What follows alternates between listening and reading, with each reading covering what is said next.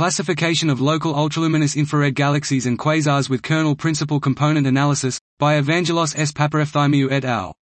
We present a new diagnostic diagram for local ultraluminous infrared galaxies (ULIRGs) and quasars, analyzing particularly the Spitzer Space Telescope's infrared spectrograph (IRS) spectra of 102 local ULIRGs and 37 Palomar green quasars. Our diagram is based on a special nonlinear mapping of these data, employing the kernel principal component analysis method. The novelty of this map lies in the fact that it distributes the galaxies under study on the surface of a well-defined ellipsoid, which, in turn, links basic concepts from geometry to physical properties of the galaxies.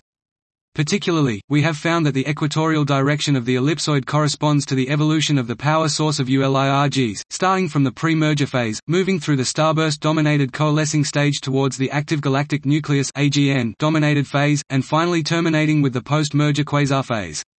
On the other hand, the meridian directions distinguish deeply obscured power sources of the galaxies from unobscured ones. These observations have also been verified by comparison with simulated ULIRGs and quasars using radiative transfer models.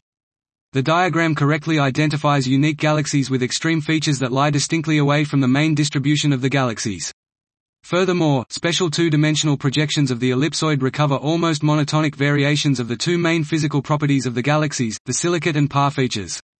This suggests that our diagram naturally extends the well-known spoon diagram, and it can serve as a diagnostic tool for existing and future infrared spectroscopic data, such as those provided by the James Webb Space Telescope.